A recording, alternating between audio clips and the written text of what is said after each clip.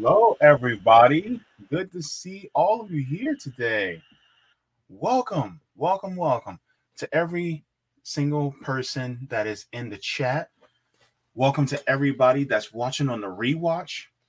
Welcome to anybody that watches a year from now. I don't care. Welcome to every single one of you. Hello, welcome to the JB Font channel. I am your host, James Fauntleroy. So good to see all of you here on this beautiful Thursday afternoon. Today is May 4th, 2023. May the 4th be with you. Yeah, I'm one of those people. Anyway, so good to see all of you here. The JB Font channel is available on all major podcast platforms.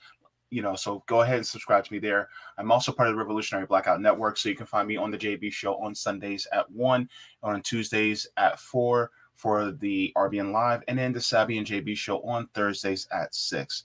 Also, just to let you guys know, thank you so much to all the patrons on Patreon and Coffee, as well as memberships. Thank you so much to all of you. I have to update the list, and I definitely will update the list. I have another person to add on the list, and so I apologize to that person.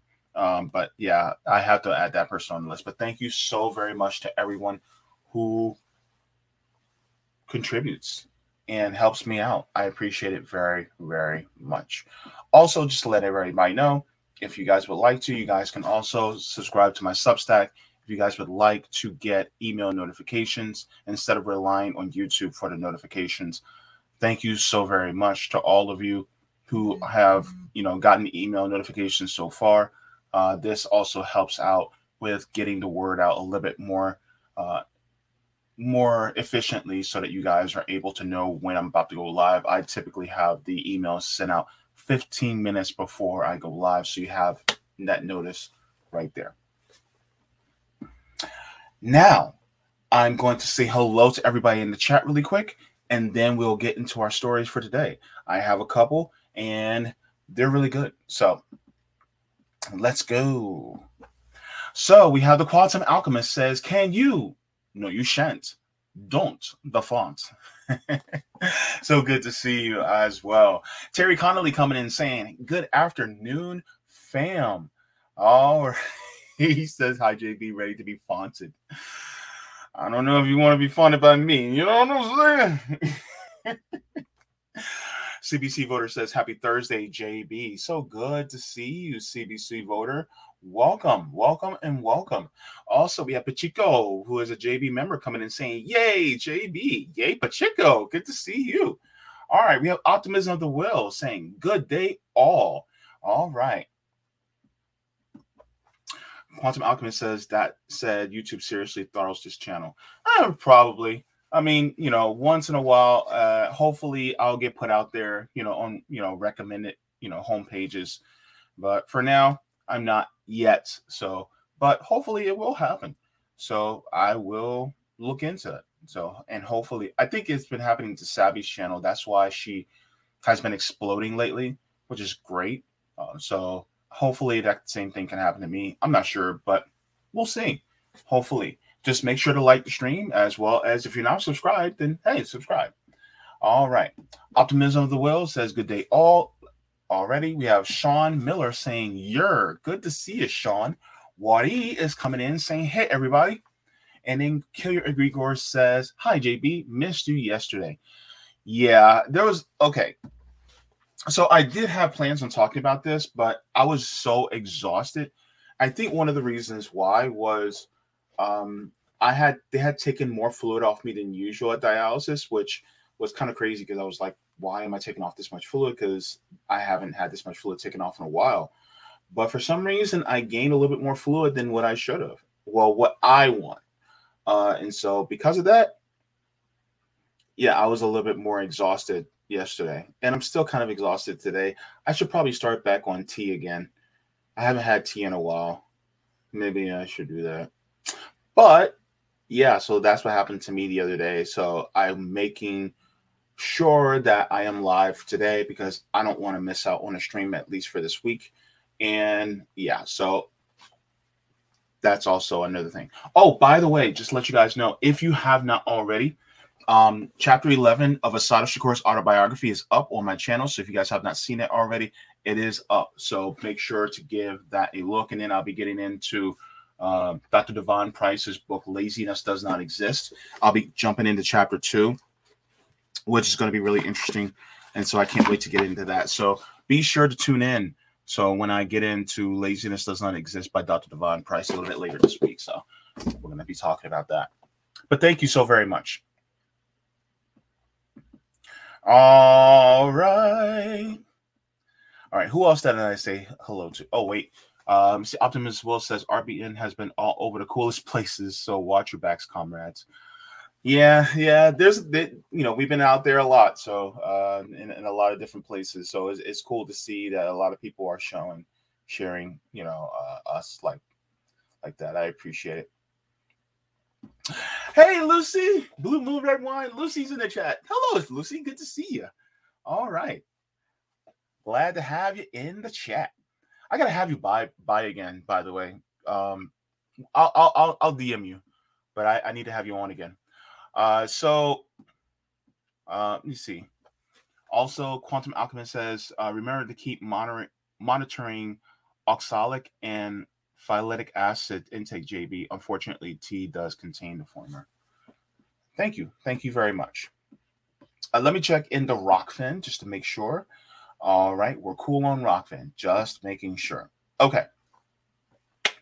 Now, as far as the stories go today, let me show you what I'm talking about. What you talking about, JB? What you talking about? So we have the stories, Sudan tug of war. This is going to be a very interesting story. That I think that those and a lot of us here in the West, especially in the Imperial Core, we need to pay more attention to what's going on around the world. This is in Sudan. So I would like to talk about what's going on there, really close to the Horn of Africa, because we all know that imperialism is a bastard. So, we're going to try to tie this in. So I want to talk about that. And then we're also going to be talking about Uber and Lyft strike. What's going on in my city, in Orlando? So, yeah, we're going to be talking about that. And that's actually going to be a very interesting story. And so, yeah, let's get into it. So, Sudan. Sudan is a country in Africa, as many of you all know. But something that's been happening lately that a lot of people aren't really aware of. And I'm going to share this article with you guys really quick. And a lot of people aren't talking about what's going on in Sudan. But this is important. And I'll show you. You guys will read the story why. So this is out of the Black Agenda Report. If you guys have not started getting some of your news from the Black Agenda Report, I actually do highly recommend it. People like Margaret Kimberly and Ajimo Baraka, people like them are also part of the Black Agenda Report. They also do write articles, things like that. This is an article by Dr. Abdulwahab Sheikh Abdisamad. I hope I pronounced their name correctly. If I didn't, my deepest apologies. Hopefully, I will have you on so that I will learn how to pronounce your name correctly. But this article says a win for Sudan's armed forces, good for democratic transition. And so these two gentlemen here, these two people are basically fighting one another. This is one of the reasons why I said in the thumbnail is a tug of war for Sudan. And what does this tug of war mean?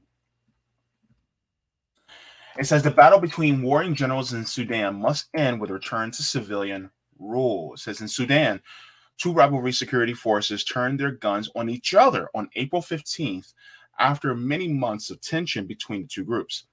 On that date, Sudanese citizens were awakened by gunfire and explosions in the capital of Khartoum.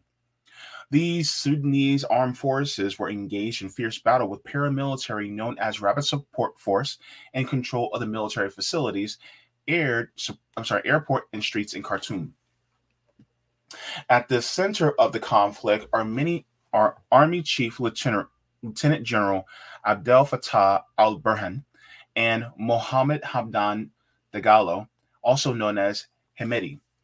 Sudan's political and security crisis began in April 2019 following months of protests against the country's long serving dictator, President Omar al Bashir, and the military seizing control of the country's affairs.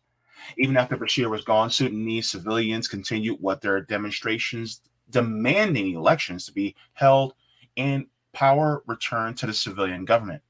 4 months later, the military ceded power and agreed to power sharing agreement with civilians, leading the country to an election by the end of 2023.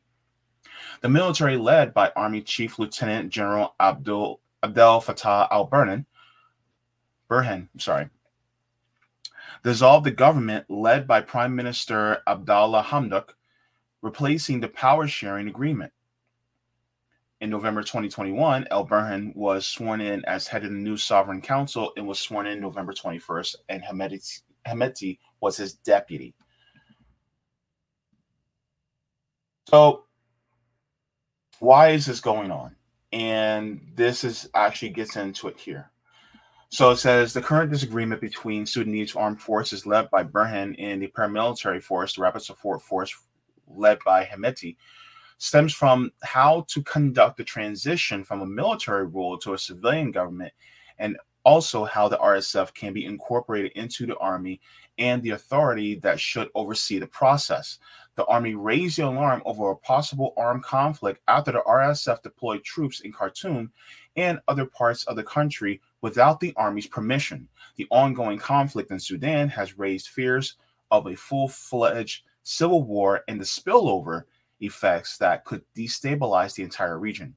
Sudan's air force power was crucial for early stages of the conflict. The Rapid Support Forces targeted airports across the country to ground Sudanese armed forces' air operations. While the tactic only has partially succeeded, the RSF's ability to mobilize soldiers from neighboring Chad makes defeating them in their tribal homeland of Darfur difficult. So this is what's been going on in regards to what's going on in Sudan. And the problem is that you have a lot of people in Sudan. Is it Sudan or Sudan? I'll say Sudan. The problem, with going on with the people in Sudan is that they are really caught in the middle of this. And this is reminding you of another country, isn't it? As you think, as the hamster, runs on the wheel, you're now starting to think about, is there another country that's going on with something like this? Something similar? What country in Europe that's going on with something that's always in the news? You guys are thinking about the country that starts with a U that rhymes with propane, aren't you?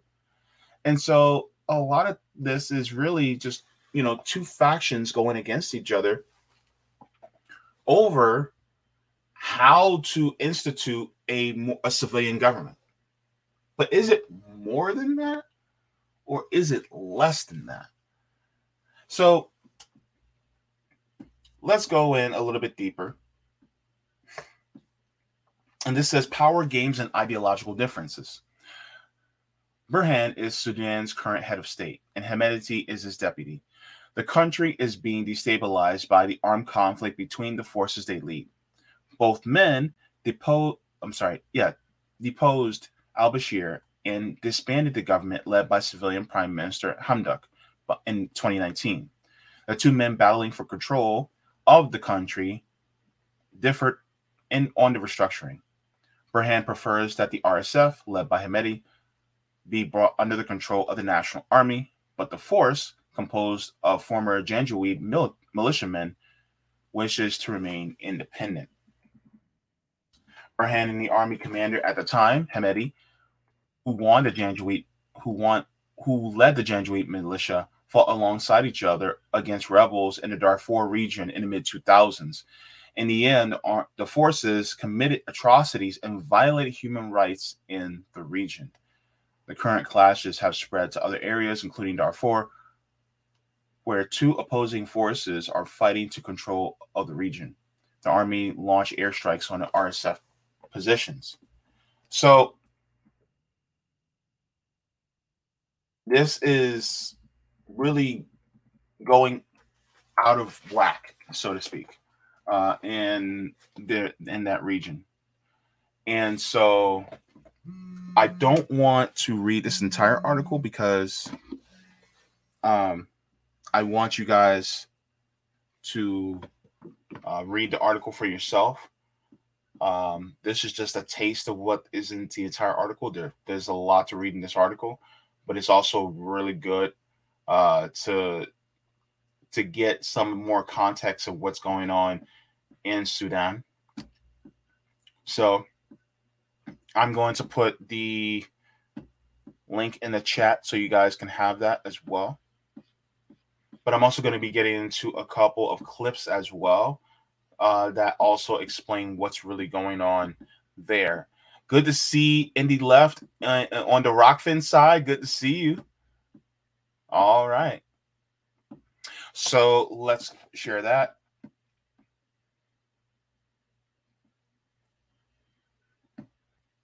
All right. So go into my list. Yes, people, I have a list. I have a list. All right, so let's get this going.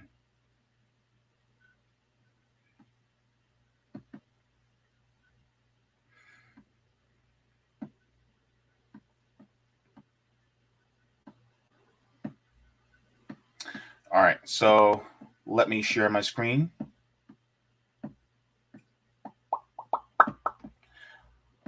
Go, go, Power Rangers. Okay. In the Sudan, there's no end to the fighting, and it seems no point in declaring a ceasefire either, because the violence just doesn't stop. On paper, the ceasefire is extended on Sunday for another 72 hours, but Sudan's army continues to bomb the capital, Khartoum. The armed forces are fighting a paramilitary group called the RSF, Rapid Support Forces, RSF. They're fighting for power. The worst hit is Khartoum, the capital of Sudan, also volatile regions like Darfur. Thousands of civilians have fled to neighboring nations. Some are taking land routes to Egypt or Chad. Others are flocking to Port Sudan at the Red Sea. They're trying to board evacuation ships. Sudan is living through a moment of real terror. I'm talking about dead bodies in the streets. We smelled the dead bodies as we were coming from Khartoum. The firing, the shelling. Sudan is seriously in a state of real war. The death toll keeps rising. The official figure is 500. The United Nations has reported a similar number, but it says the actual figure is most certainly much higher. And this is a conflict that the Sudan can ill afford. It was already among the poorest countries in sub Saharan Africa. More than 600,000 children were being treated for acute malnutrition here. Now, the fighting has made it worse. The supply of life saving aid is being disrupted. It's a very difficult situation in Sudan, and the context is complex in the sense that the scale of this conflict encompasses 2/3 of the country, essentially, the Darfur, Kordofans, Khartoum. So it's a very insecure situation that we're all finding ourselves in. But the work continues. The work is continuing, and we just really pray for peace in those conditions to be able to enable even more delivery of services and scale up of those services. She says the conflict encompasses 2/3 of the country. Does this mean the Sudan is facing another civil war? Considering its history, this is definitely possible. The army is led by General Abdel Fattah al Burhan, the country's de facto ruler. He took power in a coup in 2021. His opponent is a man called General Mohammad Hamdan Dagalo, also known as Hemedti. He leads the paramilitary force called RSF. Now, Burhan and Hemedti were allies during the 2021 coup, but since then they've fallen out, and now they've taken up arms against each other. What triggered the fight? Well, they couldn't agree on how the country will transition into a democracy and who will control the RSF. How will it be incorporated into the Sudanese army? Ostensibly, this is what the fight was about. But make no mistake, this is a battle for power. As things stand, democracy is not coming to Sudan anytime soon. Burhan has said he will never sit down with Hemedti. Both groups are backed by foreign governments, and they have their own agendas. There have been repeated ceasefires, but they fail to hold. The threat of a civil war looms. Did you hear what she said? Both are backed by foreign governments.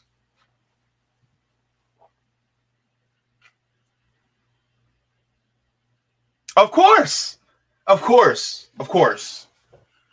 Why are you surprised? I'm not surprised. Are you? I'm not. Would you like to know who those foreign governments are? All right. Let's find out. Remember that the owl, Mr. Owl? Well, let's find out.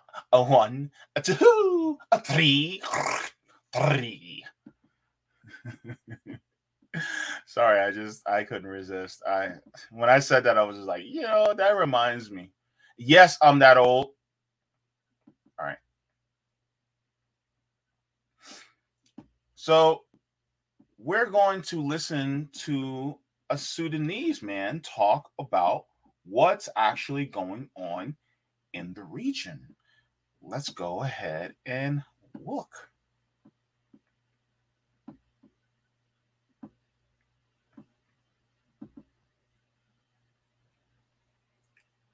All right. Here is why you should care about the fighting that is going on in Sudan. What's happening there is more than meets the eye. And it's time for the world to discuss the actual truth of what is going on there. America and Russia are at it again, just as they did 60 years ago during the Cold War, when they fought proxy wars right here in Africa, leading to the death of thousands of innocent Africans. They are at it again in Sudan, fighting a proxy war. Let me explain. Two factions of the Sudanese military are fighting each other. One of them is led by Lieutenant General Mohammed Hamdan, head of the paramilitary group known as Rapid Support Forces. The other faction is led by the Sudanese Army Chief, General Abdel Fattah al-Burhan. So why are they fighting? This is where Russia and USA come into the picture. You see, in the last couple of months, Russia has finalized a deal with Sudan to establish Russia's naval base in Sudan's Red Sea coast. America is not too happy with that. Actually, they're furious. America's ambassador to Sudan, John Godfrey, expressly warned Sudan not to seal that deal with Russia, but they're going ahead and doing just that. And so when the paramilitary unit began fighting the other faction of the army, that wasn't happening in a vacuum. The big problem is that you're not going to hear this in the mainstream media. Neither are you going to hear a lot of African governments voicing this, which is very unfortunate, because Africa must learn to speak its truth and stand on this truth, because truth will set you free. So it is left to the African people, we the African people, to speak this truth and tell America and Russia to get off Africa, to get their hands off Africa. The days of the Cold War, the days of the shenanigans of the Cold War are completely over, and they cannot fight proxy wars in Africa at the expense of innocent African lives. That has to stop. The fighting in Sudan must stop. The puppet masters must stop their evil, diabolic games. Here, he said that the puppet masters must stop their evil, diabolic games. Puppet masters. As far as the United States, because, well, hell, I live here. From what I observe is that the United States is really the foremost puppet master when it comes to different governments and installing, their own dictators over governments. And the United States has been doing this for, well over 100 years now. And so with that, is it any surprise to any of you that the United States is involved? Put a 1 in the chat if you're actually surprised. Put a 4 in the chat if you're no, you're not surprised at all. you know, because I'm just like, yeah,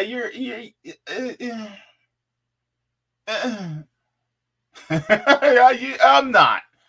And so that's why when I first heard this, I was like, of course. Now, what's going on in Sudan is really, a what's really going on in Sudan is really just a big tug of war between two powers. And I want to share this tweet as well about what's going on. Hang on. Yeah, here it is. And the Communist Party of Kenya actually spoke out. And here's what the Communist Party of Kenya says. It says, the statement of the Communist Party of Kenya in support of the Sudanese revolution. There is no future for Sudan divided among the warlords and kleptocracy of generals. And as you see, this basically is a photo of Sudan in crossfire. It says the Communist Party of Kenya stands in solidarity with the Sudanese Communist Party, the Sudanese workers, and the people of Sudan against the ongoing reactionary war. The war is being perpetuated by pockets of the reactionary Sudanese army who sold their souls to foreign capital. These minority sections in the army are now openly mercenaries of foreign governments eyeing Sudanese natural resources. The Sudanese masses will be very unforgiving to them. When the revolution started in 2019 under the leadership of Sudanese Communist Party disguised as Sudanese professionals, its aims were people-centric. The Sudanese masses and the Sudanese Communist Party are determined to advance the pro-people revolution. It's unfortunate that the ongoing and intense violence in Sudan continues to compromise peace and put the lives of the poor majority at risk. The Communist Party of Kenya supports these revolutions to the hilt. We all know that the civil war in the making will soon change its character to an all-out revolutionary war against the comprador class. The more rational call at this hour of need is the immediate unity of all revolutionary progressive Sudanese forces under the firm leadership of the Sudanese Communist Party. The only route left to victory is the route of permanent resistance against the comprador misrule. To compromise with this class will be to auction the Sudanese working class to foreign interests. Any attempt to restore normal life in this interest of capital should be frustrated by the active revolutionary organizations in Sudan. There can never be peace without justice. There can never be peace with the capitalist dictatorship. The march to overthrow the Sudanese reactionary class should continue. And the final analysis of the people shall win. The anti-people generals and the right-wing militiamen in the streets of Khartoum will be defeated and humiliated. The only war worth sacrificing itself is a class war and not a reactionary war that wants to preserve the predator class among the military to continue to suck the country dry. Today, the Communist Party of Kenya raises the solidarity flag higher in solidarity with the Sudanese Communist Party, the Sudanese workers, and the poor majority in Sudan. The victory is inevitable because only just wars that succeed. Long live the Sudanese Communist Party. Long live the Sudanese Revolution. Long live the heroic Sudanese people. Long live solidarity and internationalism. That's from George Kiroy, Secretary of Propaganda and Publicity for the Central Organizing Committee of the Communist Party of Kenya. So that's what the Communist Party in Kenya is saying. And really, they are close to Sudan, so they see the ongoing issues that's going on there and what's going on so far a lot better than people like myself here are in the United States are seeing.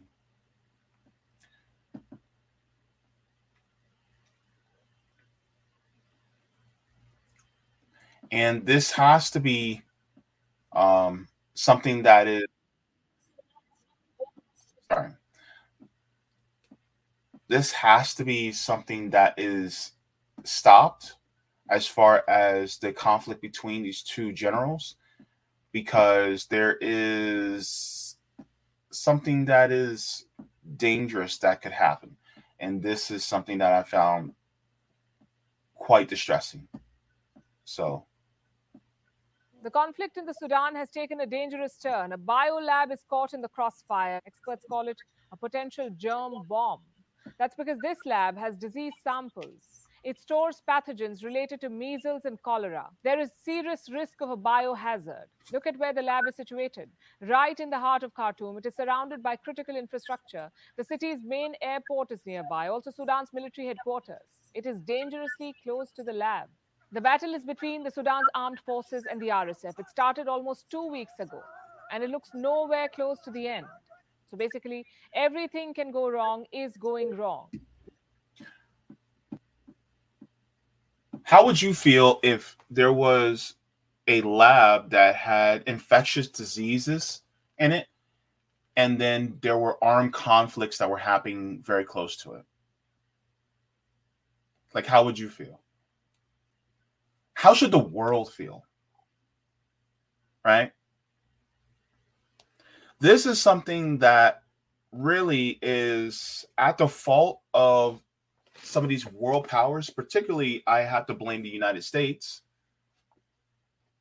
because a lot of times people will expect people like me to go against Russia. And I'm like, yeah, Russia has some bad parts about it too. But I live in the United States, so I'm going to critique my country for perpetuating a lot of the conflicts that happen in these regions. Because why are they perpetuating the conflicts in these regions? I'll get to that in a second. But the problem is that they're literally putting people's lives at risk. And the crazy part is you don't hear too many of these many people talking about this in corporate media. Why? Well, any reason? They'll talk about the Ukraine war day in, day out, and then they'll demonize Russia. Yet, look what's happening in Khartoum, in the heart of Sudan. People are literally getting caught in the crossfire. 500 people hurt or killed because of these two warring generals.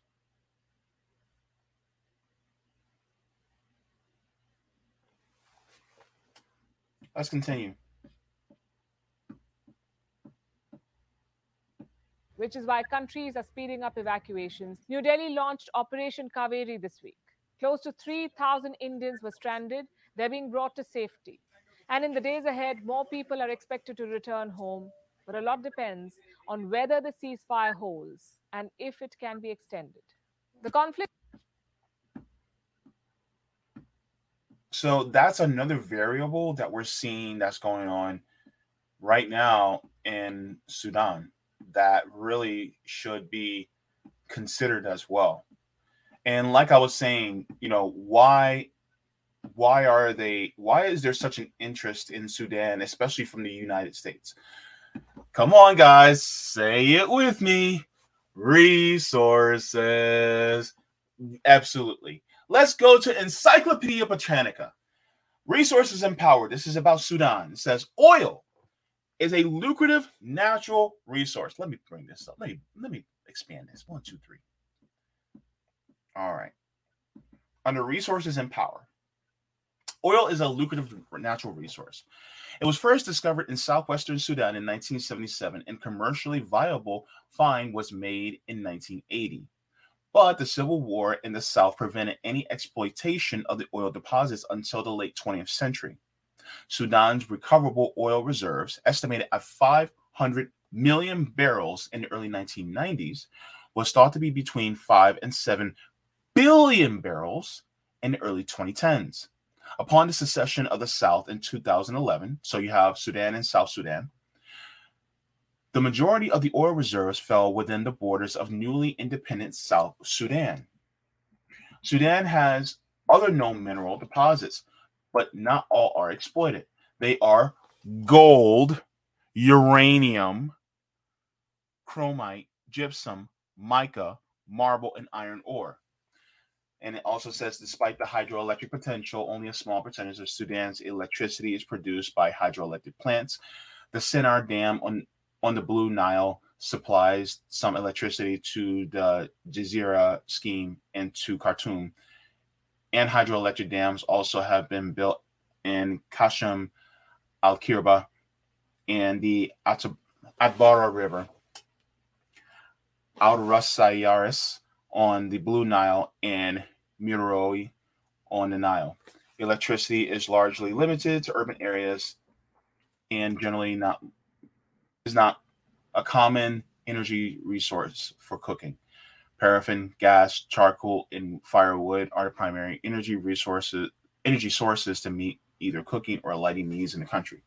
So when you look at what natural resources are in a country and what's the most abundant, oil, gold, uranium, for the most part. Oil, we know what that's used for. Gold, we know what that's used for. Uranium could be used for nuclear power plants or also nuclear weapons. So, this is why places like Sudan are very important, especially for the interests of the United States, corporate and military interests. Also, Sudan is in the Horn of Africa, which basically is right in the middle of a lot of other countries that are close by, particularly ones like Somalia. So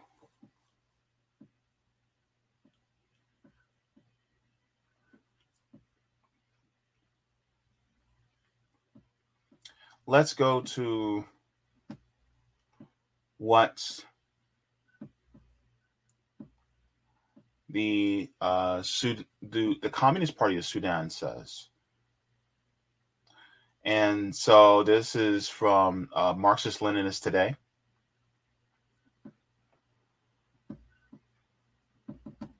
Make sure this is big enough so that everybody can see. All right. So this was 2 weeks ago. It says the intense violent military clash between the generals of the Security Committee and their forces is exposing the masses of our people to danger and recklessness of the counter-revolutionary forces' ambitions and to more bloodshed.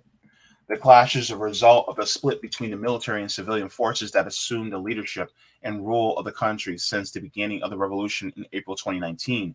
The victims of the continuing violence and counter-violence are the people who have been striving for the continuation of the revolution and achieving full democratic civilian power. The way back to normal life begins with an immediate and comprehensive ceasefire, the departure of armies and militias from the cities and villages, and keeping them far from citizens' gatherings in towns and rural areas. What is happening now is a continuation of the struggle over power and the country's wealth, encouraged by some foreign powers and being carried out by armed groups subservient to these foreign powers, i.e., United States and Russia. These bloody clashes and their continuation is what our party has been warning about, and they are spreading confusion and fear among citizens. In this context, the Communist Party considers it necessary to speed up the dissolution of all militias, collecting the weapons deployed in cities and rural areas, and rebuilding a unified professional national army. The Sudanese Communist Party calls for unity to demand an immediate ceasefire, the exit of armies and militias from cities to save the country from the bloody infighting among the generals, the unity of our people, all the patriotic forces, the forces for radical change, and the resistance committees in support of the goals of the revolution and the restoration of peace. Security and stability are urgent requirements. It is the only basis to end this current crisis, reclaim the revolution, and establish the power of the people. Freedom, peace, justice, and civil state is the choice of the people. In this context, the Communist Party calls upon the people to protect the neighborhoods and residential areas. The Sudanese Communist Party also calls upon the people of the world and the democratic and communist forces to raise their banners of solidarity with the struggle of the Sudanese people and to restrain the forces hostile to the glorious December Revolution. Central Committee, Sudanese Communist Party. So that's what they're talking about right now. And so they're basically condemning both sides, both generals, both forces about what's going on in their country because it's literally putting people at risk. And people are constantly having their lives put at risk down to this very day. People are being killed. And so there's another clip that I wanted to share with you guys. And this will be basically what I've been saying, but I think he says it a little bit better. Why in the world are you continuously don't play? All right, cool. Are we cool now? You're not going to play on me, are you? All right. Whew. Jeez Louise. Technology, I tell you. All right.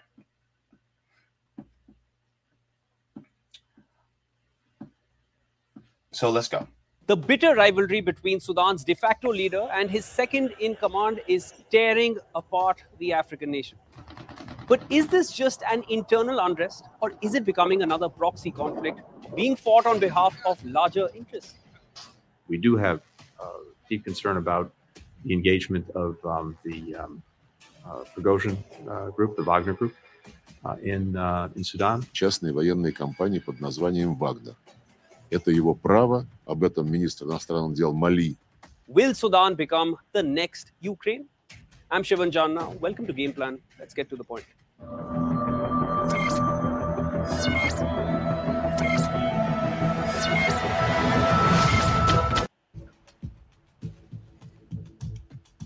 The current battle in Sudan is between the Sudanese army and the paramilitary. General Abdel Fattah al-Burhan heads Sudan's army and is also Sudan's de facto leader since taking over the country in 2021. On the other side, we have Mohammed Dagalo, who was al-Burhan's deputy and who helped him carry out the coup in Sudan in 2021, becoming Sudan's second in command. Dagalo heads Sudan's paramilitary, known as the Rapid Support Forces, or the RSF. Now, the two military forces have clashed over a disagreement of merging the RSF with the Sudan army. But is it just that simple? Or are there other interests involved? The United States remains a steadfast partner of the Sudanese people in their pursuit of a civilian-led government. US has long been batting for a civilian government in Sudan to bring peace in the nation. But it's never that simple when it comes to America. No. In 2019, Abdullah Hamdok became Sudan's prime minister. He had full US support, thereby giving US an upper hand in Sudan. Russia decided to increase its footsteps in Sudan and signed a 25-year agreement to establish a naval base in the African nation, allowing Russia to simultaneously keep up to 4 Navy ships, including nuclear-powered ones, in Port Sudan. So, you see that? That's what's going on. And, yeah, neocons all up in Africa, putting their stink on it.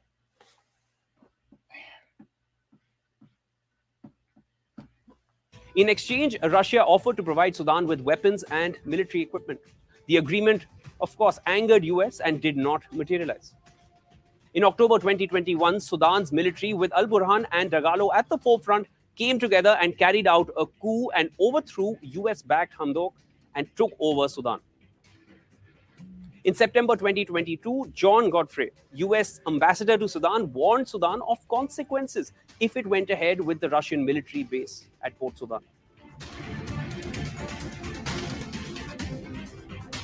In December the same year, a political framework agreement was signed in Sudan for restoring a civilian-led government in Sudan, exactly what US had been batting for all this while, which would have perhaps brought back US-backed Abdullah Hamdok to the fore, giving US an upper hand once again in Sudan. And then in March of 2023, the deal was nearly finalized for a civilian government in Sudan when the violence broke out between the two military leaders in April 2023. So the United States almost had Sudan back in its clutches. Almost. But now you have two world powers that are really behind, just going, no, Sudan is mine. No, Sudan is mine. You know? And it just sucks because, you know, the only losers really are the people. And so this is why I think it's imperative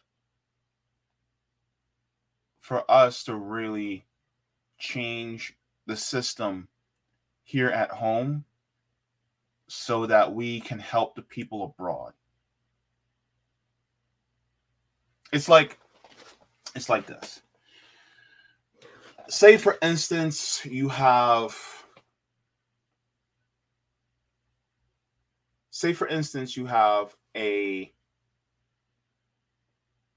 somebody that's on a table saw, right? And they're getting closer and inching closer and closer to the table saw where they're going to get cut to death, right? And you're way over here. And people are stopping you from going to the table saw to turn off the off button. But you look over and you see the plug to the table saw. And you run and you try to fight to unplug the table saw to stop it. Because at least if you can't turn the off button over there, you can unplug it from its power source over here. And that's what is so important for us. Unplugging the power source. The power source that pushes, that perpetuates the suffering of other nations. This is why our solidarity among workers in these nations are so important. It's not just the workers that we have solidarity with in Ukraine.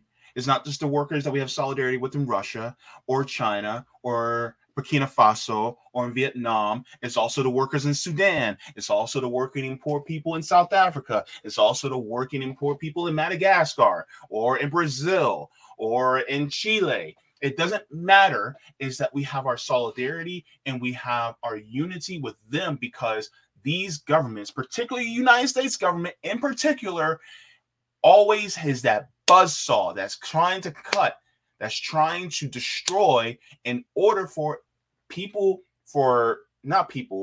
corporate dictators to have more power. That's really what it's about. And the only way to stop this buzzsaw from our end is really to pull out that plug. Now, we're going to have resistance for pulling out that plug.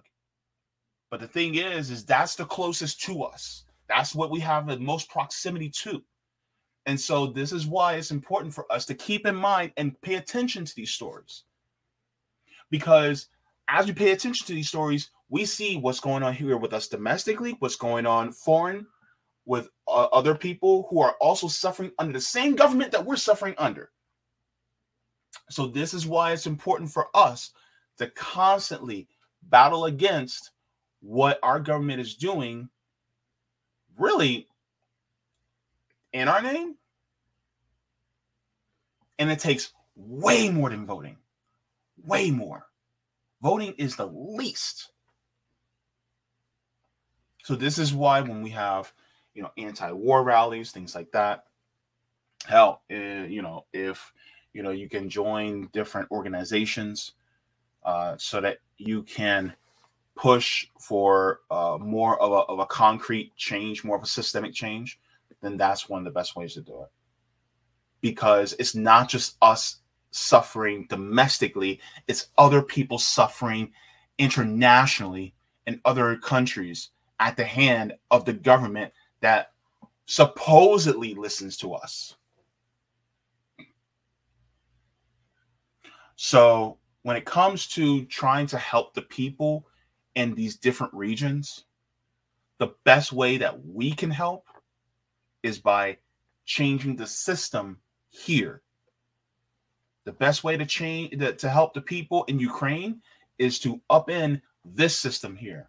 The best way to help people, especially people in the Donbass, right? The best way to help people in Khartoum and Sudan is for us to change the system here. You want to help the people in Somalia? Let's change the system here in the United States. You want to help the people in Cuba? Change the system here in the United States. It all starts with upending this system that's exploiting them abroad. That's the way I see it. I'm going to be going into the chat. I'm going to start off in, let me see, just taking a look at Rockfin. Nobody in Rockfin yet? All right. So I'm going to go to some of the chat right now. Quantum Alchemist says the Darfur crisis was long ongoing and old boy now before the current conflicts. Optimism of the Will says thus far it seems like the biggest losers in Sudan are the civilians. Absolutely. Vicious E says Sudan's long been yet another target of the U.S. Treasury Department's senseless sanctions. Abeg says Sudan and Russia make a business deal. The puppet master in this case is the evil American empire. Yeah. This is why I put more focus on the United States. Zero Joshua says any society that leaves vulnerable populations out as our primary resource, our futures, has no right to be saved.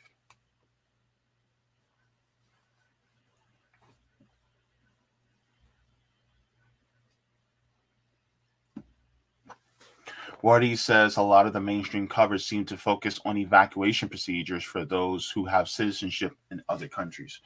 Yeah, but the thing is, they're not covering what's in the background as to why this is happening. It's almost as if it's like, oh, those crazy Africans, they're fighting again. So let's just pull our people out, and it's like, well, why are they fighting? Who's behind it? And a lot of times people don't want to talk about it because the thing is that it shows that the empire is really what's behind it. Ryan Wagner says, pretty sure they got that battery gold known as lithium also. Yeah. Thank you so much.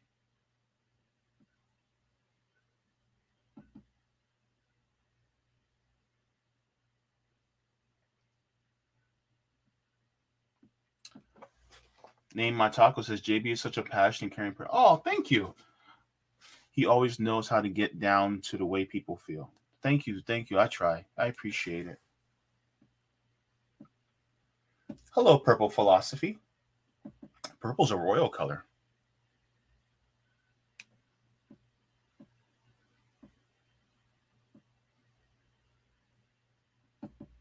Let's see.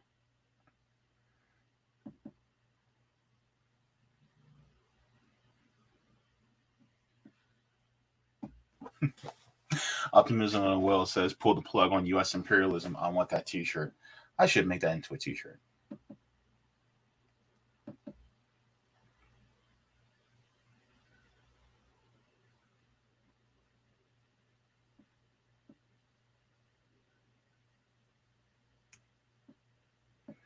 All right. So yeah, that's what's going on right now in Sudan. And it's just terrible because the people do not deserve this.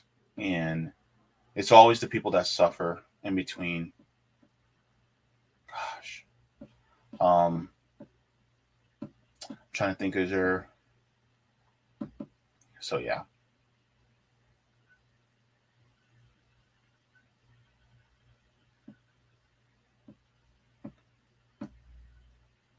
And just for a bit of context as to what's going on. This part is going to be viewer discretion is advised. Yeah. So just in case, if you do not like scenes of war, then you may want to turn away. But just letting you guys know.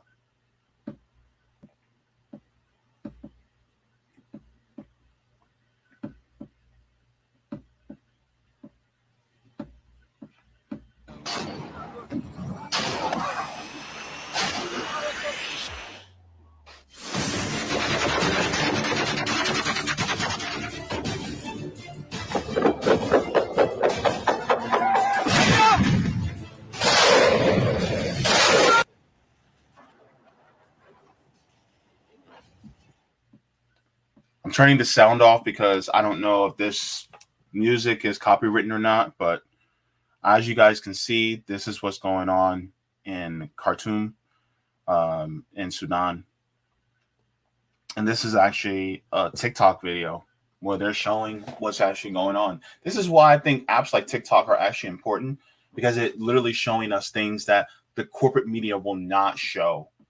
And so this is why I feel it to be very important. So.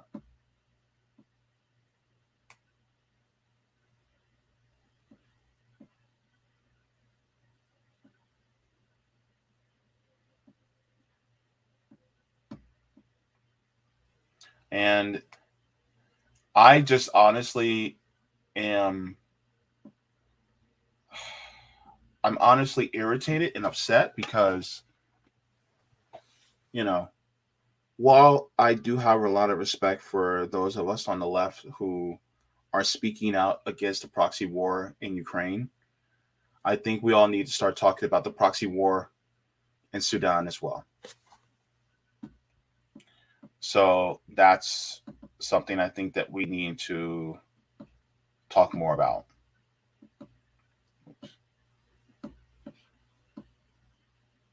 Make sure.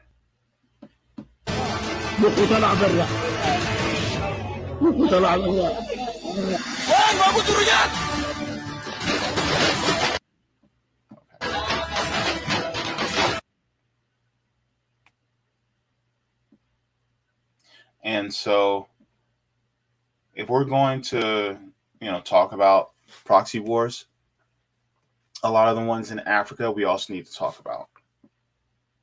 So it says pray for Sudan at the end. So yeah,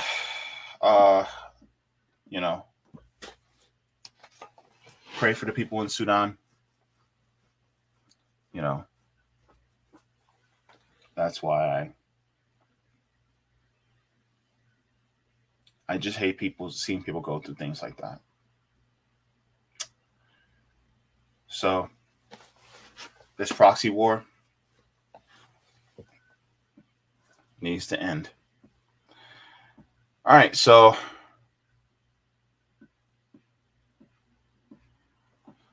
make sure to also leave a like. Did you guys like the stream? Like the stream. I forgot to put this up. All right, so make sure to like the stream, please. And if you guys have not subscribed, then please make sure to subscribe. You guys can turn that red box to gray for the subscribe. And if you guys have not, then you guys can go to jbify.substack.com for email notifications, because the notifications for YouTube are not that reliable. So if you guys would like to, you guys can get email notifications. I typically send out the email notifications about 15 minutes before the stream, so you guys can have it, so you guys will not miss my streams or my clips. So thank you so very much as well. And so outside of that, we're going to go into the next topic. And the next topic is Uber and Lyft strike. We're going to be talking about that. And that's going to be a very interesting that's going to be very interesting. Now, I'm going to say this. Oh, hang on. Amira Ferrier says, "Did you get my Cash App?"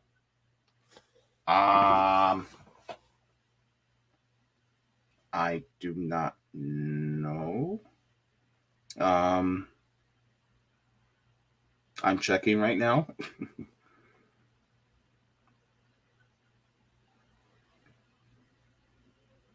Oh, thank you. Thank you so very much. That's very kind of you. I appreciate it.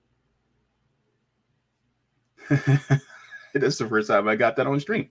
But thank you. Thank you so much, Amir. Much appreciated. Yeah. Wow. That was very kind of you. So thank you very much. Now, I want to go into what's going on in Orlando. This is the city I live in. Yes, I'm in Orlando, Florida. And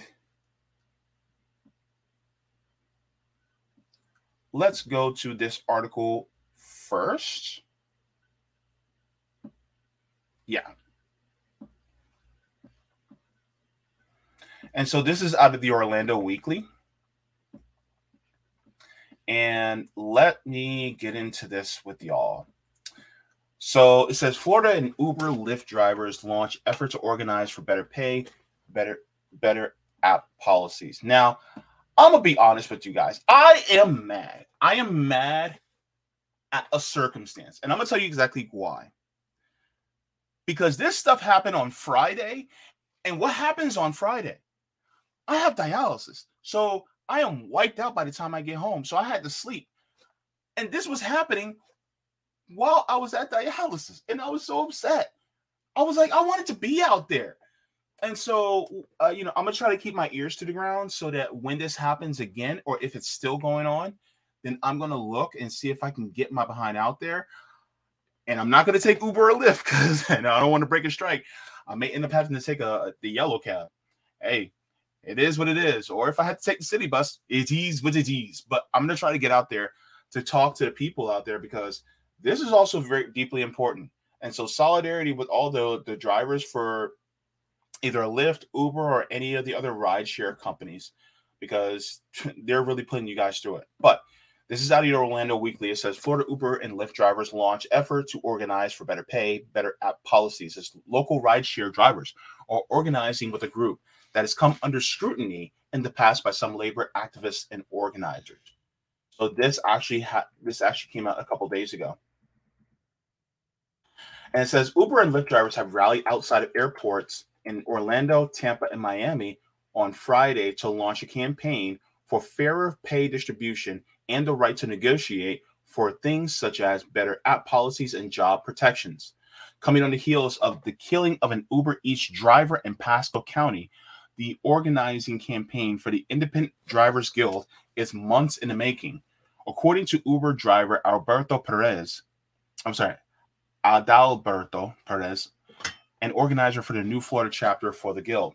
Nearly 100 rideshare drivers, mostly people of color, rallied at Airport Parks Lake as part of a planned work stoppage to formally announce their demands for Uber and Lyft. The two most popular rideshare companies, drivers say, hold on to a bulk of what they charge passengers, forcing drivers to work multiple jobs or work long hours to make ends meet for themselves and their families. So this is from Arifa Tirmizi. Says, we work hard for our money. We're immigrants. We are from the United States. We're from the United States, wherever you're from. But as humans, we have rights. We work very hard to support our families. And now we're here to make our noise. It goes further. It says the Independent Drivers Guild, formed in 2016, is an affiliate of the International Association of Machinists and Aerospace Workers Union. It is not a labor union in the traditional sense, in part because Uber and Lyft classifies its drivers as quote-unquote independent contractors and not employees, which affects the rights they're afforded as workers under federal law. The Guild is an organization that comes under scrutiny by some labor organizers, was born out of partnership between machinists and Uber itself. The group describes itself as worker-led and advocates for and represents more than 250,000 app-based drivers across New Jersey, Connecticut, Massachusetts, Illinois, New York, and now Florida as well. According to the organization's website, The Guild's primary aim is to fight for the right to collectively bargain, in addition to securing a living wage for Uber and Lyft drivers and fighting unfair deactivation, in which driver is barred from picking up new rides in the rideshare app. So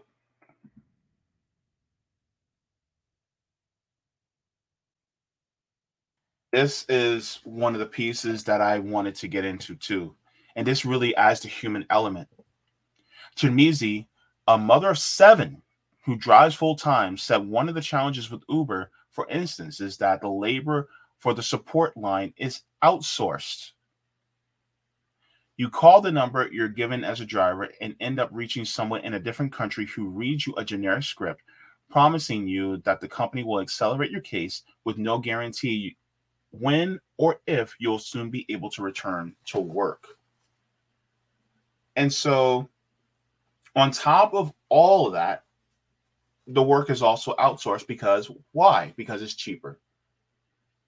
And it says, and while it is often described as gig work, this isn't just a gig for many drivers these days. Many treat it as a full-time job. It says Perez, one of the earliest organizers for the New Florida chapter, says he drives Uber 6 days a week, often 10 to 12 hours a day. And so with that, you have people constantly being exploited day in and day out. And a lot of times, many of us will use these ride shares in order to get to our own jobs to be exploited.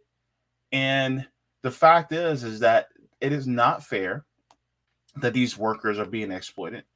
And you can't say that, oh, well, it's because, they have more freedom. They don't have more freedom. If they actually did, then they wouldn't be having to work 10 to 12 hours a day just to take care of their families.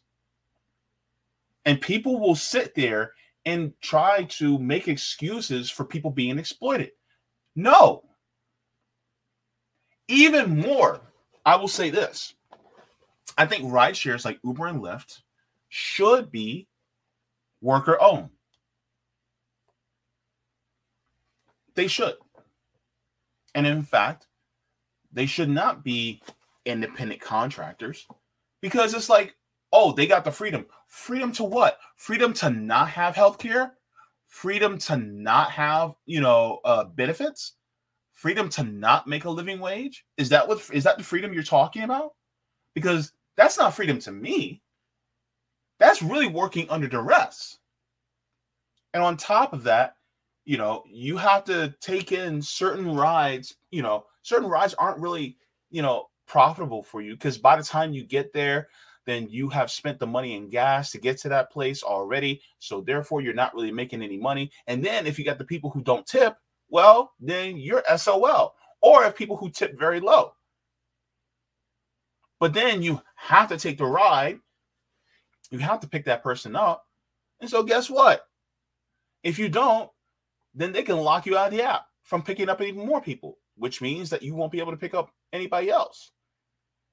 And so this is why these corporations either need to be either nationalized, stationalized, or municipalized, or they need to be worker owned. Just that. Because you cannot sit here and see how these people are being exploited and say, oh, well, that's just the free market. And then when people honestly walk away and withhold their labor and say, well, all right, then if you're not going to give us what we deserve, then we're just not going to work. That's also the free market at work. So guess what? Then why not just give them what they asked for? But then you guys say, oh, nobody wants to work anymore. They do want to work. They just don't want to work for starvation wages. So, honestly, are you going to do business or are you going to do business? Because people are like, because look, these working relationships, it is business. And if you honestly expect people like me and all these other people to sit there and go, oh, just work for whatever the hell we give you. No, I'm not going to do that. If you honestly want my labor, and you're going to have to pay $1 for my labor. You're going to have to give me what I want. Or else you drive for yourself. You pick all those people up and you drive them to where they need to go. Go ahead, do it. Jump in your car and pick up all those people and drive them yourself.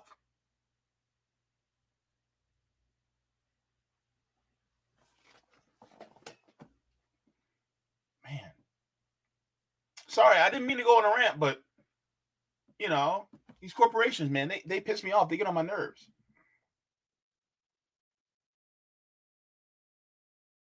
So here's some of the demands. It says one of the Florida chapter's demands of Uber and Lyft is for better pay distribution. They want drivers to earn 70 to 80% of what the apps are charging riders. I think that's fair. Then Uber and Lyft can see the rest. So yeah, like a 70-30 or an 80-20. Shoot. Look, let me come close to y'all. Look, I'm game for 90-10. I said what I said. 90-10. Because who's doing the work? Who's doing the work? 90-10. Right? All the app does is just point. Hey, this person needs a ride. That person needs a ride. All they are is just pointers. That's what they are. So are we sitting here and letting the people who point be the ones that make the most money? Is that really? Because the people who have to get the car, have to get maintenance on the car, have to drive the car, have to fuel the car, what are they getting? Chump change? Are you serious right now? Really? And I live in Orlando, and these are the people that are taking you to these big corporations like Disney, Universal, SeaWorld, right? They're taking you to the Orange County Convention Centers. They're taking you to the Aquaticas. They're taking you to the hotels like the Marriotts. They're taking you to the Starwood hotels. They're taking you to all these different places where you all make this big money. And guess what? They aren't making the bulk of it, even though they're doing the bulk of the work. The person who does the bulk of the work should make the bulk of the money. This is why the workers deserve the surplus labor.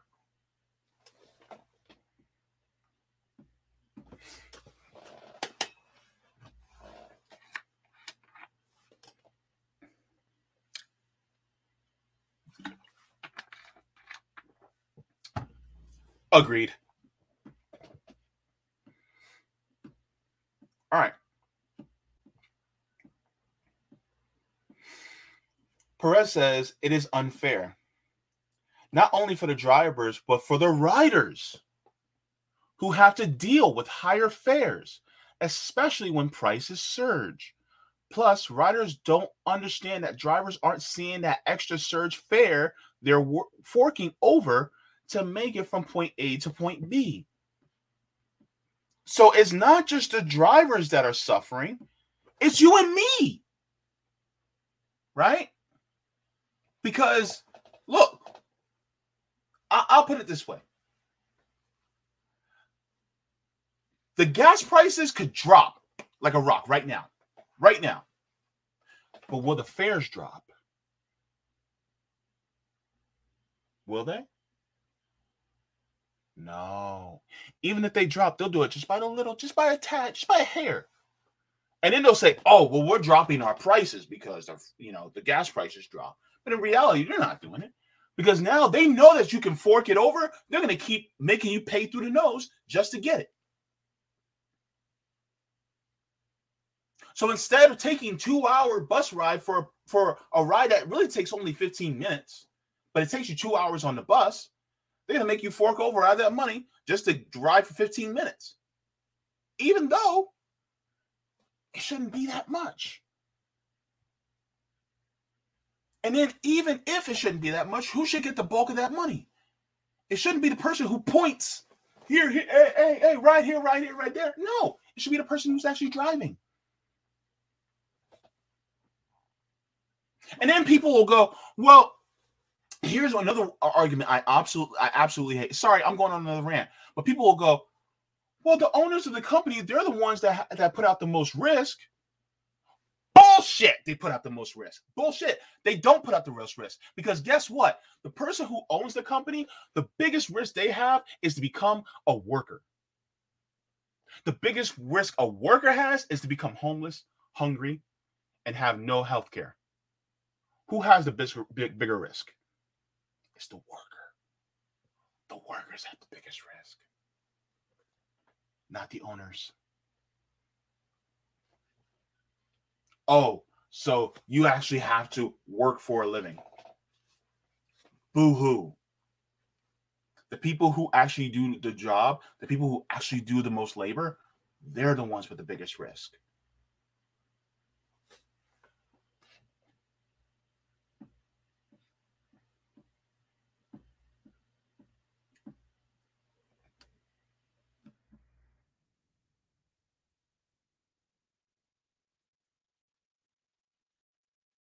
And so it's a lot of people who are immigrants that are drivers here in Orlando. Because many drivers give speeches in Spanish, but the cohort was diverse. A group of Brazilian, Colombian, Venezuelan, Chilean, Dominican, Haitian, and US-born drivers asking to be afforded a living wage for honest work. So honestly, I also see even more exploitation of immigrants.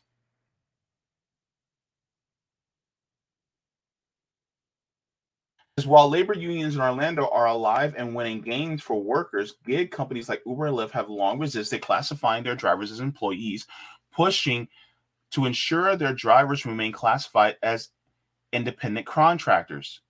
Says this holds serious weight.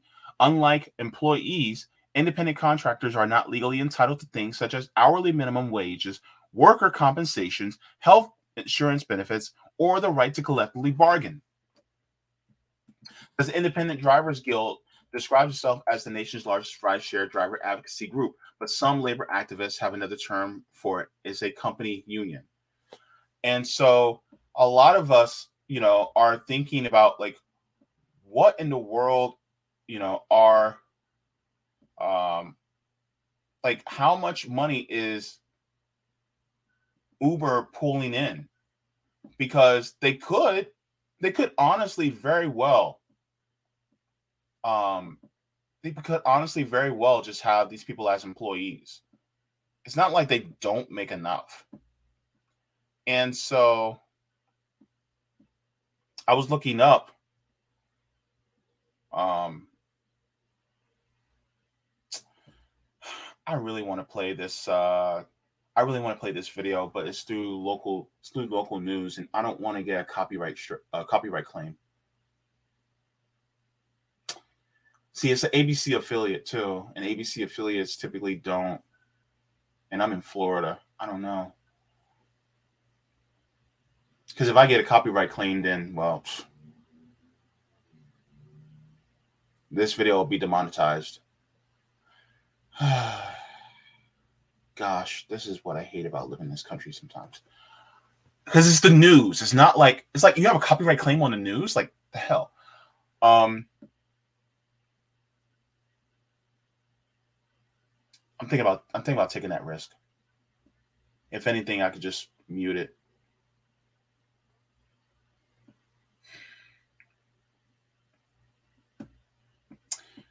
All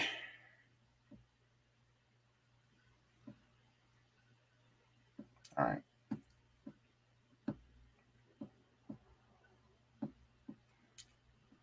Hopefully, fair use. All right.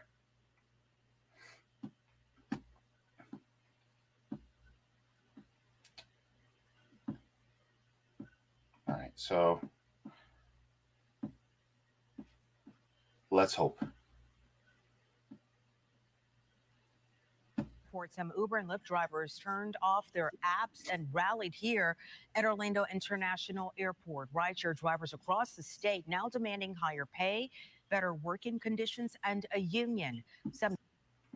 Which I honestly think that they absolutely deserve. Actually, I think they deserve more than that. I honestly think that the drivers who actually, well, yeah, I honestly think that the drivers should be, be worker owners. That's what I say. That's just what I think.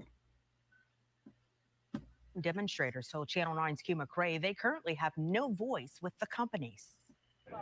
Well, as you can see here behind me, there's easily 60 to 70 rideshare drivers out here right now as they're wrapping up their protests for the day. But the fact that they're out here right now means that they're not behind a wheel and they're not picking up drivers over at OIA. Which costs money for companies like Uber and Lyft. And the thing is that OIA, the Orlando International Airport, is a massive hub. Massive hub. We have international flights all over the country. Remember, Walt Disney World is here. Not Disneyland. Disneyland is small. Walt Disney World. Right? Massive. Massive. Walt Disney World, Universal Orlando, SeaWorld. Then you have Legoland, not too far. You also have Busch Gardens, that's in Tampa. Like, this is an entertainment capital. Besides Orlando, then you have places like Vegas, you have LA, as far as entertainment capitals, right? So yeah, just to give you guys a little bit of a background. That's Orlando. They marched, they chanted. Dozens of rideshare drivers unified, all wanting the same thing. And the right to unionize. This rally is their push to launch the Florida chapter of the Independent Drivers Guild, a union for rideshare drivers already established in several other states around the country. So, of course, I always have solidarity with unions, of course. I do have some reservations about union leaders. In fact, Workers Strike Back actually put out a tweet about union leaders and how some union leaders are in cahoots with the corporations that they're supposed to be adversarial towards. And so they will basically work against their own union in order to fight against the union so the union doesn't have that much power. So I think it's very important for union leaders also to be with their rank and file. So that's one of the things that I think. And I also think that beyond unions is more worker ownership. And if you guys are watching me on RBN, you guys would have saw that I actually talked about what is an employee stock ownership program, where they call employees owners, and I put that in air quotes, whereas you have a worker co-op, which is a democratic say in how your workplace operates. If you guys would like to, you guys can go to the JB show on RBN. I actually talked about that. I should talk about that on here on this channel too. I'll probably talk about it on this channel too, just to, just in case there's any people who, have not seen it on RBN. But yeah, if you guys would like to, I actually talked about that. A clip came out a couple days ago on RBN as well, me talking about it. But this is very important. But this is why I am more for worker ownership, because it literally democratizes the workplace. And democratizing the workplace is furthering democracy within our country. See, a lot of times you have some people who go, "Oh, we don't need democracy in the workplace," and I'm like, "So you're against furthering democracy? Please tell me more." So, yeah.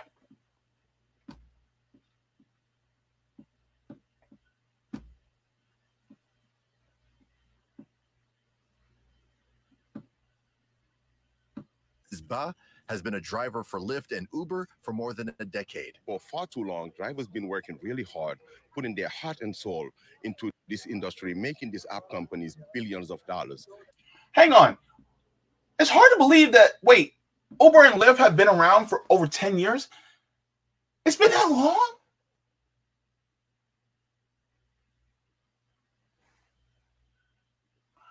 Really? It doesn't feel like it's been that long, has it? I feel like it just started. But, all right. Let's continue. Yet they are taking chump change at home. As union members, they hope to negotiate fair pay, app policies, and job protections with Uber and Lyft directly. Currently, rideshare drivers in Florida have no voice with the app companies over even basic things like pay and how much the app companies take in fees from each fare. So drivers are fed up, they are upset. They give us like $132 just to go to Miami. That's 3.5 hour drive. And that's ridiculous. Yeah. And they charge the passengers about maybe $300 or $400. Drivers are demanding. Yeah.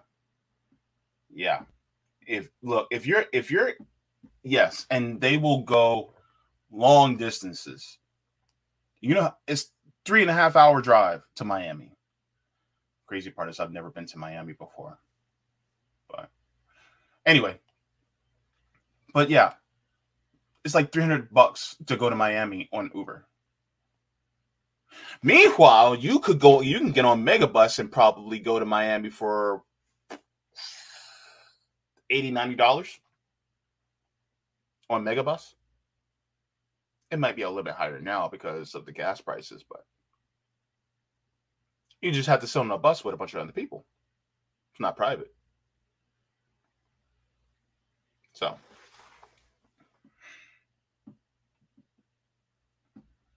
And then they're not charged, and then they're not giving the bulk of the money to the driver. That's the biggest problem. A living wage. With gas prices and other expenses skyrocketing in Florida, drivers' pay has not kept up, and drivers are struggling to make ends meet. I think it's horrible, and they're being greedy. This is time for change. This is time for them to have a seat at the table to talk about their working conditions. Now, these Uber and Lyft drivers tell me they're not done. They're going to continue to push and fight until they are officially members of the rideshare driver union.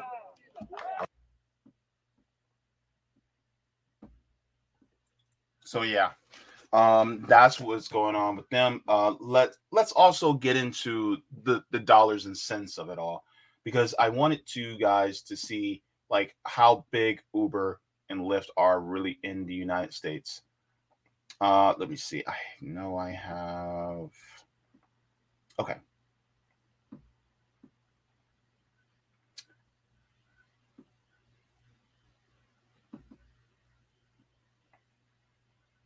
All right. So this is out of the New York Times.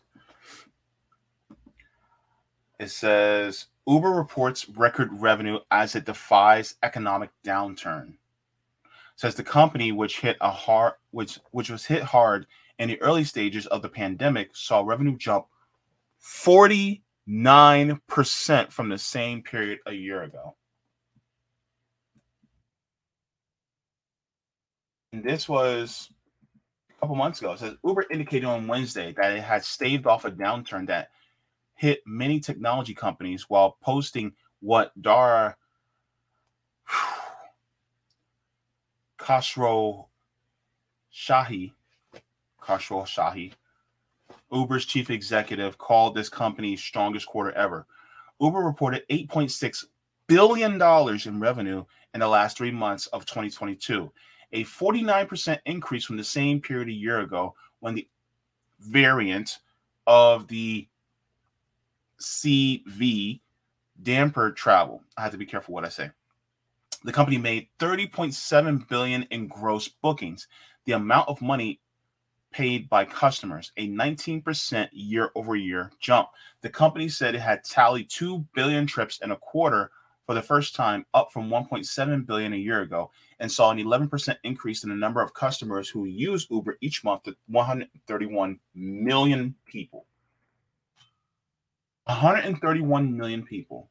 That's almost half this country. Says results slightly exceeded the expectations of Wall Street analysis.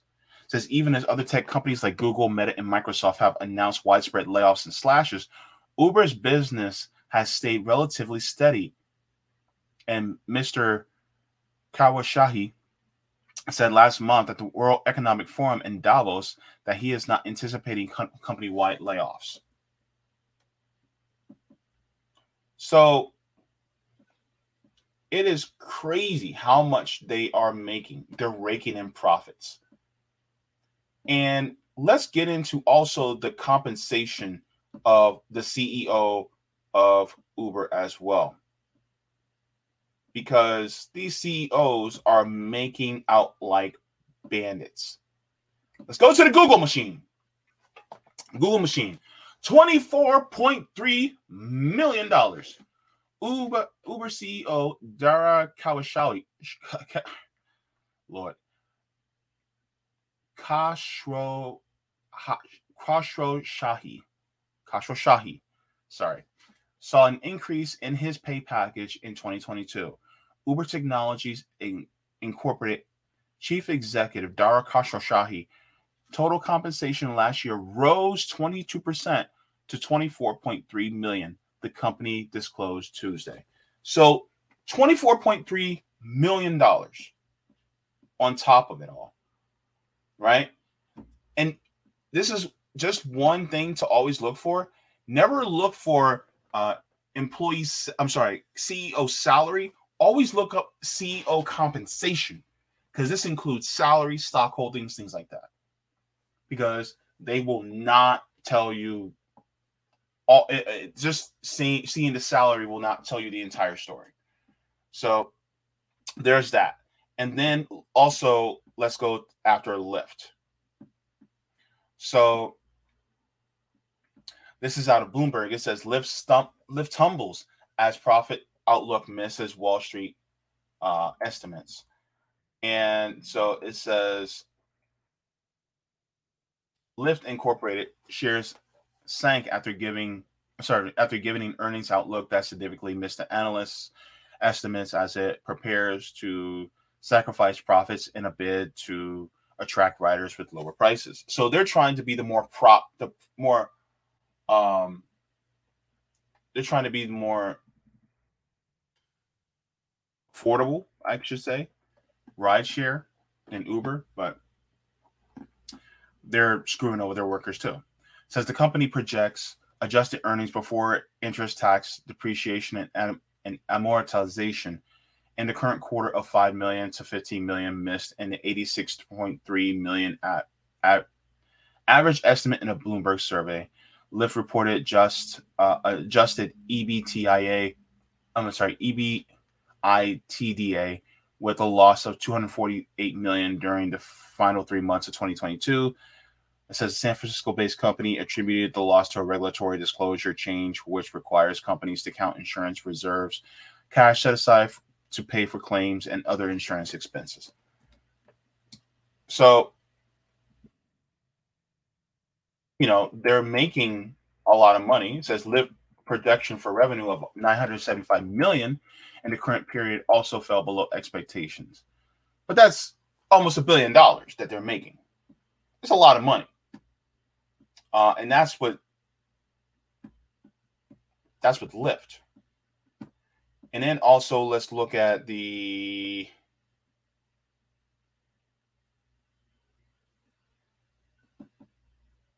here we go. The Lyft CEO.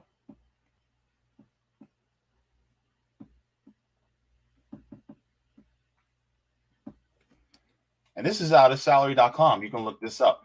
It says chief executive and co-founder of Lyft, Logan Green, made $13,909,482 in total compensation. So $13 million, $13.9 million, almost $14 million. And so, but what about the drivers? Like, he's making all this he's making all this compensation, but the drivers, who are really the ones behind it all, the labor, they're not getting anything.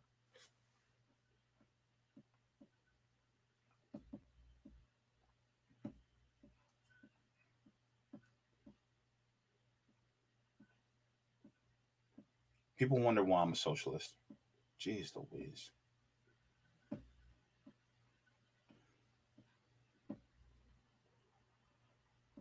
Now, I'm going to head to the chat really quick.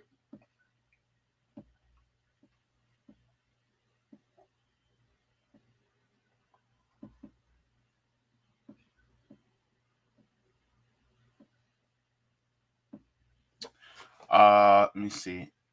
Thanks, Purple Philosophy says.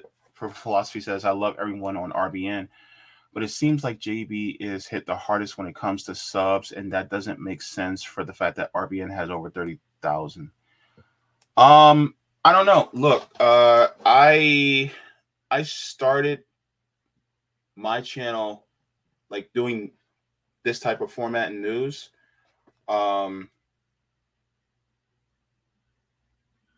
In November of 2021. And so it's just about how many people pay you attention. It's about, people, putting me out there, in social media, sharing my videos, things like that. And also I typically do 1 to 2 streams a week. I'm not as frequent as other channels, right? And so I would like to be, like, for instance, my goal for this month of May to be within 2 weeks to be at 3,000 subs. I'm at 3,668 right now. I'm at 2,668 right now, which means I need about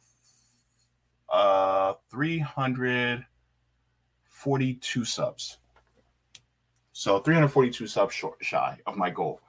Even if I don't get there, I'll still be happy because I've gotten more subs than what I've had before. But at the same time, my goal is really to just get these points out there from a perspective that I have. And a lot of people don't hear from people's perspective. Like, I wear a few hats. I wear the disabled hat. I wear the black hat. I wear the gay hat. You know what I'm saying? And I wear the poor hat. So I wear all these different hats. And so I try to come at it from that perspective, as well as being a socialist on the left. And so that's why, I don't know, but hopefully, I'll get more, people that will watch and hear from my perspective. And, but at the same time, I realize that I'm not for everybody, and that's okay. And this is why I have cross-pollination and unity with a lot of different people, even some people who I may have some disagreements with, because the important piece is actually getting this type of information out there. And maybe, just maybe, something, the way I say it or how I say it or what I say or what I choose to cover may end up helping other people that people just don't realize or see. Like, for instance, a lot of people who are disabled, a lot of people aren't talking about them. And so, which is why I kind of want to do a disability panel. I got to reach out to people who I've done with on RBN. I want to do a disability panel as well. And I also want to do a panel on this channel. And I want to talk to people who are either Puerto Rican or from the island of Puerto Rico. And I want to talk to them about the things that they would like to do. And I know that there are the New Young Lords. I would love to talk to them. I follow them on TikTok, and they do some great content on TikTok. And I also follow them on Instagram, but they're also doing some great work too, especially with organizing their communities. And I would love to talk to them because the Young Lords are a Puerto Rican anti-capitalist, anti-imperialist group. And I would love to talk to them about their thoughts about, what's going on in the United States and how, they're being exploited even as a colony, basically. And I would love to talk to them. But yeah, so I appreciate, you looking out for me, but hopefully, if you guys like the stream, that helps. So thank you so much. Thank you for the super chat. Reality Revolution. Good to see you. I'm late, but I had to say great job bringing it home to climate comatose population the other day. Oh, thank you so much. Much love for the passion of your conscience. Thank you. Thank you. That means a lot. YepX says, hello, JB.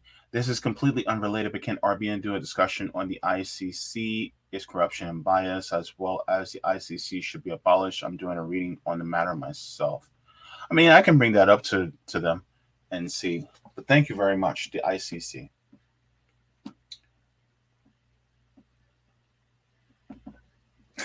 What? Bad Cookie said JB is a left version of Cenk Uygur. Of course! Of course! Tick, tick, tick, tick. Tick, tick, tick, tick, tick. Tick, tick, tick, tick, tick. Tick, titties, tick. Please stop. Oh my goodness. But yeah, so let me continue with the Z chat. Hey, Miss Lita. Bonjour. You all, that would be a cool employee-owned service in the USA. Oh, Miss Lita, by the way, how are things going in France? Let me know in the chat. Let me know, because I know France is good. May Day was May Day in France. They were May Day. You know what I'm saying? You know, I should say that more often. May Day. They were May Day. They were made goddamn over there. I'm telling you. I was just like, good Lord. But you know what? I should check on see how May Day went in African countries too. Huh. I really should check on that. I just thought about that just now. God, you know what? I love y'all because you guys just bring out some of the ideas. You guys just drag these ideas out of my head. And I was just like, wait a minute. Let me think about that. May Day in African countries. I wonder how their May Day marches have gone. I gotta look into that. I'm looking into that. I love y'all. All right, so let's go back to the chat.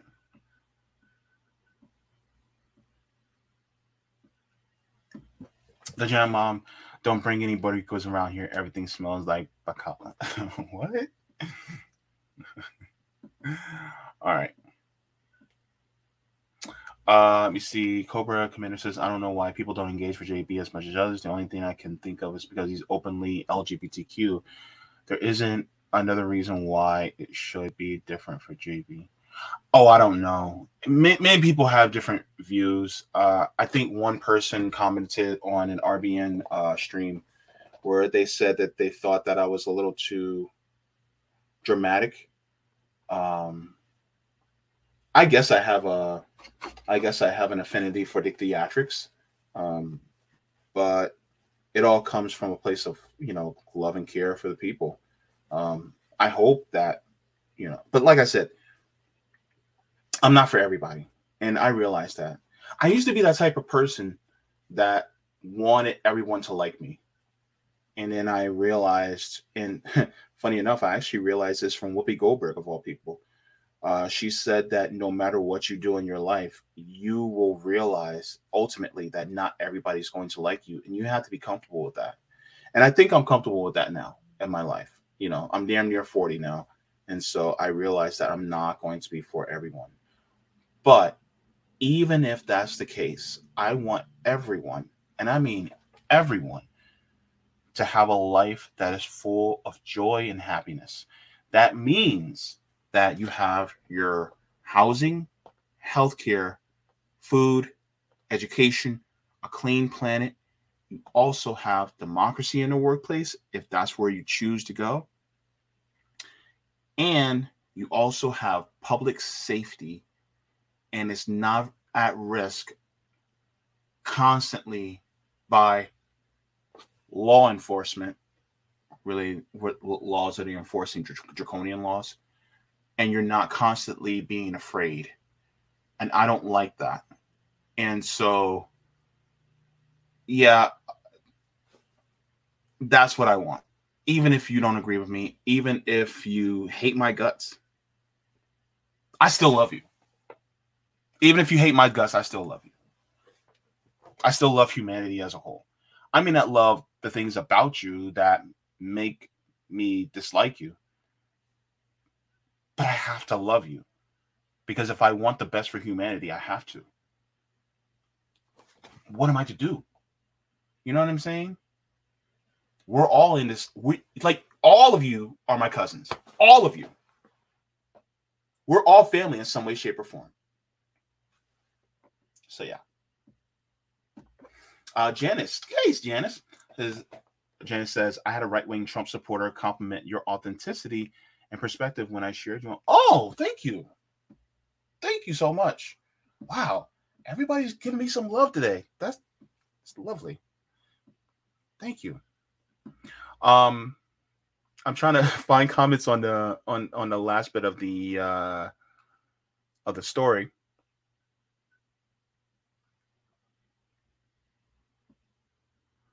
Gamer for Life says the French people are leading by example.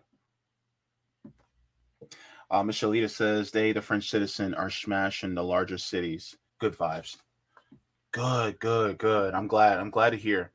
I just hope that a lot of people. I'm trying to be serious.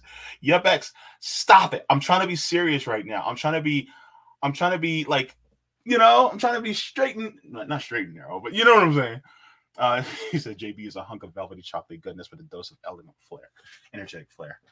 Goodness gracious, you guys. But thank you so much.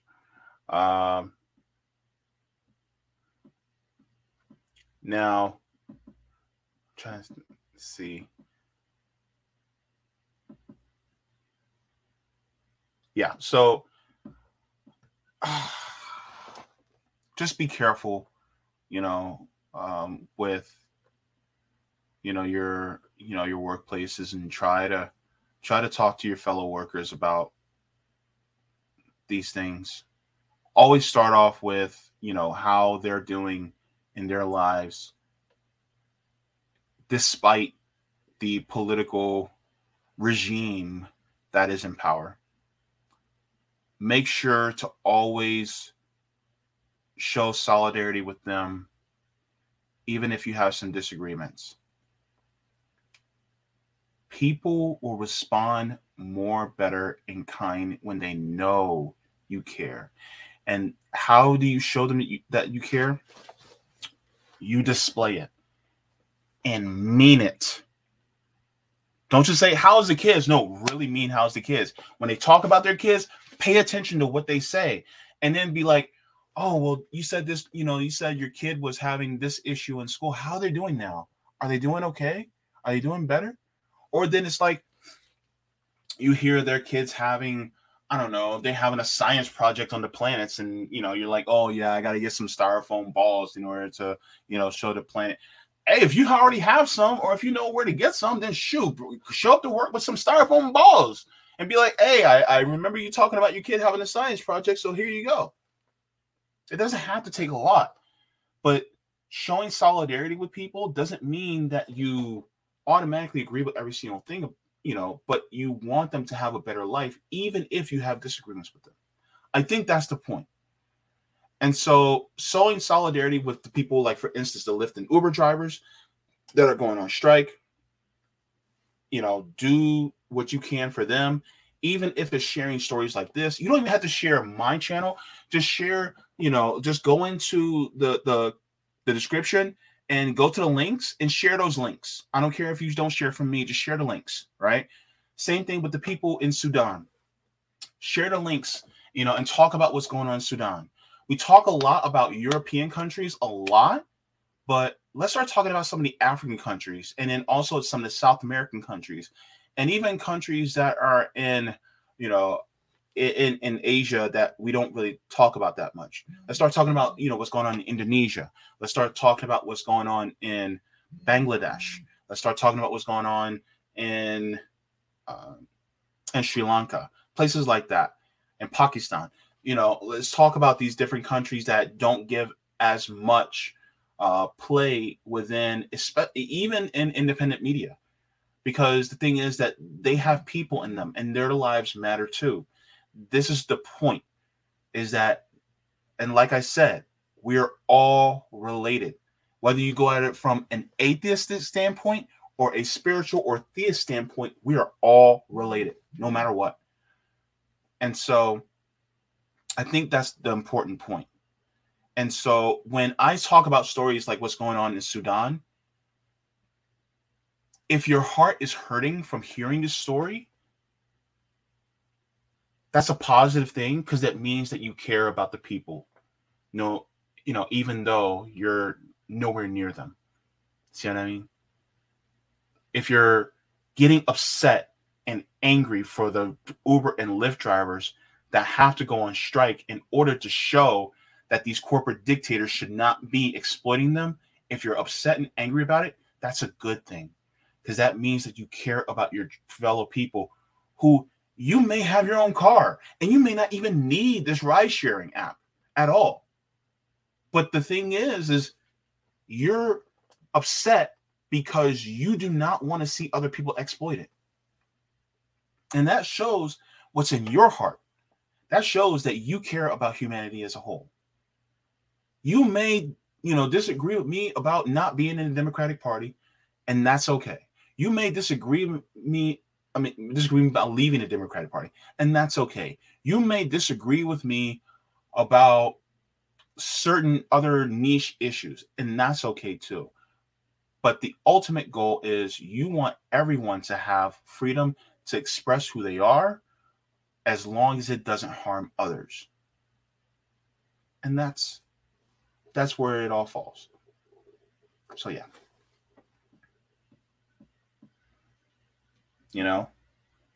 And I will openly and continuously express my solidarity with not only people who are workers, but also people in various different marginalized communities. I'm a Black man. I'm definitely going to do, speak out for Black people across the diaspora. I also have solidarity with brown people, whether it's indigenous people, whether it's people in, Asia and the Pacific, whether it's my Latino people, also including and not only limited to also white people, especially poor working white people that are also going through it. Because you guys are being caught in the crossfire against the system that perpetuates homophobia, transphobia, xenophobia, racism, white supremacy. You guys are also caught in the crossfire. And it's not fair to you. Right? So yeah. Just love people. That's all I got to say. But yeah, so I went on, that little bit of a tangent. But I just wanted to, say those things because I think it matters. And I want you guys to know that you matter too.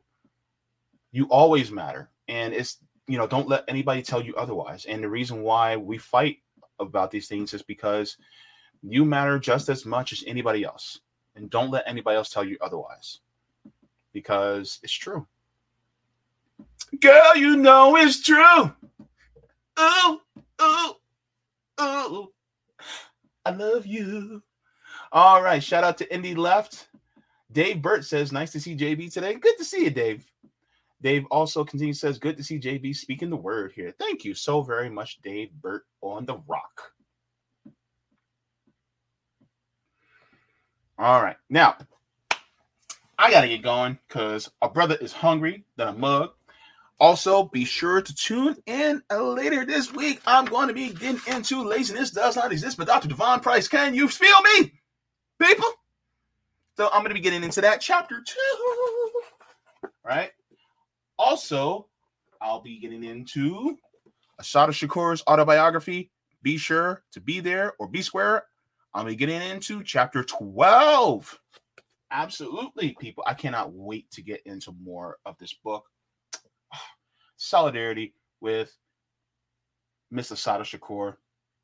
Really should be Dr. Assata Shakur because you put some stank on that book. I'm telling you. Miss Assata Shakur, if you ever see this, solidarity with you and love. Now, did you guys like the stream? I hope you did, because that means a lot. Appreciate it. Also, Substack. If you guys would like to, go to Substack. Go to jbfont.substack.com, right? And then you guys can get email notifications for my streams. So thank you so very much for this. And thank you so much to all the patrons on Patreon, as well as members. Yes, I do have memberships. And thank you to the patrons on Coffee as well. For without you guys, I would not be able to do this. This means the world to me. And I'll be able to come before you every single day and sing in your ears. Hopefully I don't make your ears bleed. All right, people. I'm going to head out. But thank you so very much. Oh, by the way, the Sabby and JB show will be tonight. I will be on there with Sabby. So we're going to have some conversations. We're going to be talking about some deep things. By the way, just to give you guys a little bit of a preview, we're talking about the Black church. Yeah, it's gonna be good. So be sure to be there or be square. All right, and like I always tell all of you, all right, water your plants, water yourselves, leave the world better than you found it. Smoke them if you got them. Drink them if you got them. If you ain't got them, then watch something funny. Laugh, because joy is revolutionary. Mwah. Forehead kisses. And solidarity with the striking workers and solidarity with the Sudanese people. Love you. Bye.